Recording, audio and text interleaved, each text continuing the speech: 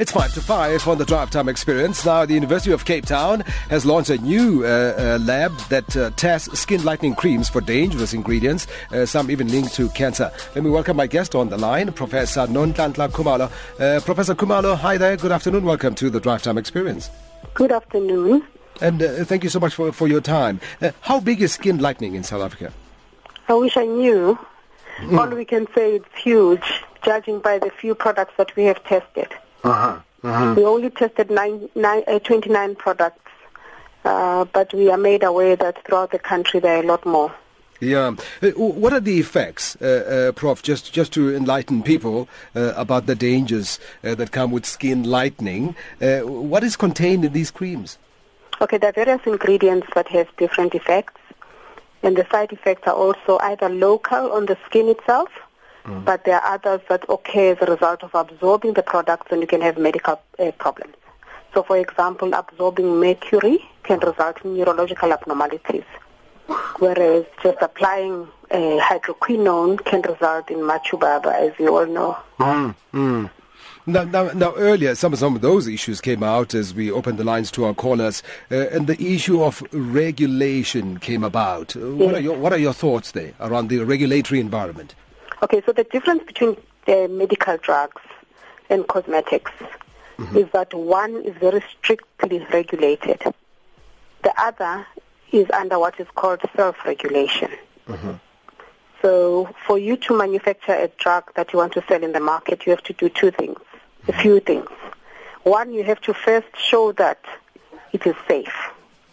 Two, you have to show that it works for the claim that you want to use it for. And those are very well-defined scientific studies that must show that.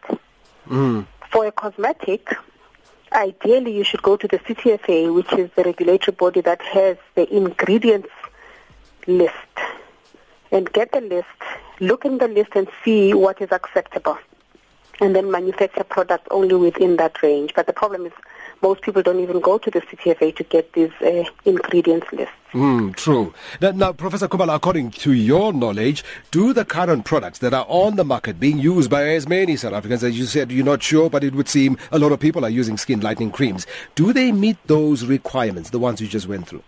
No, they don't, because, what we were looking for were ingredients that we know for a fact are illegal in this country. And we found 3 different ingredients. And not only do you find sometimes one ingredient in one product, you get combinations of these ingredients in the same product. So it's a big problem. Harmful ingredients, one might Yes, they are harmful, yeah. Yeah. Now let's talk briefly, Professor, about the lab that tests skin lightening creams for dangerous ingredients, some linked to even cancer, that you have just launched. Okay, it's a lovely lab. It's called the Hair and Skin Research Lab. It's not just for cosmetics, but it's for everything that is related to research that involves the hair. And not only alopecia and its treatments, but we can actually use hair to test for all sorts of things, including drugs. Hair is better than blood and urine, because once it's in your head, it stays much longer. So it's like a historic record of your exposure to different drugs. So we can actually test going way back, depending on the length of the hair. And finally, what is hoped to be achieved with the lab and its work?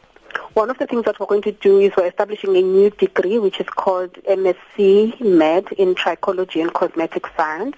This is a completely new degree. You may have heard that there are lots of scientists who are unemployed because of the various programs that they train for. This kind of degree is a versatile degree that you can use in forensic medicine, in pharmacology. You can also use it in the cosmetic industry.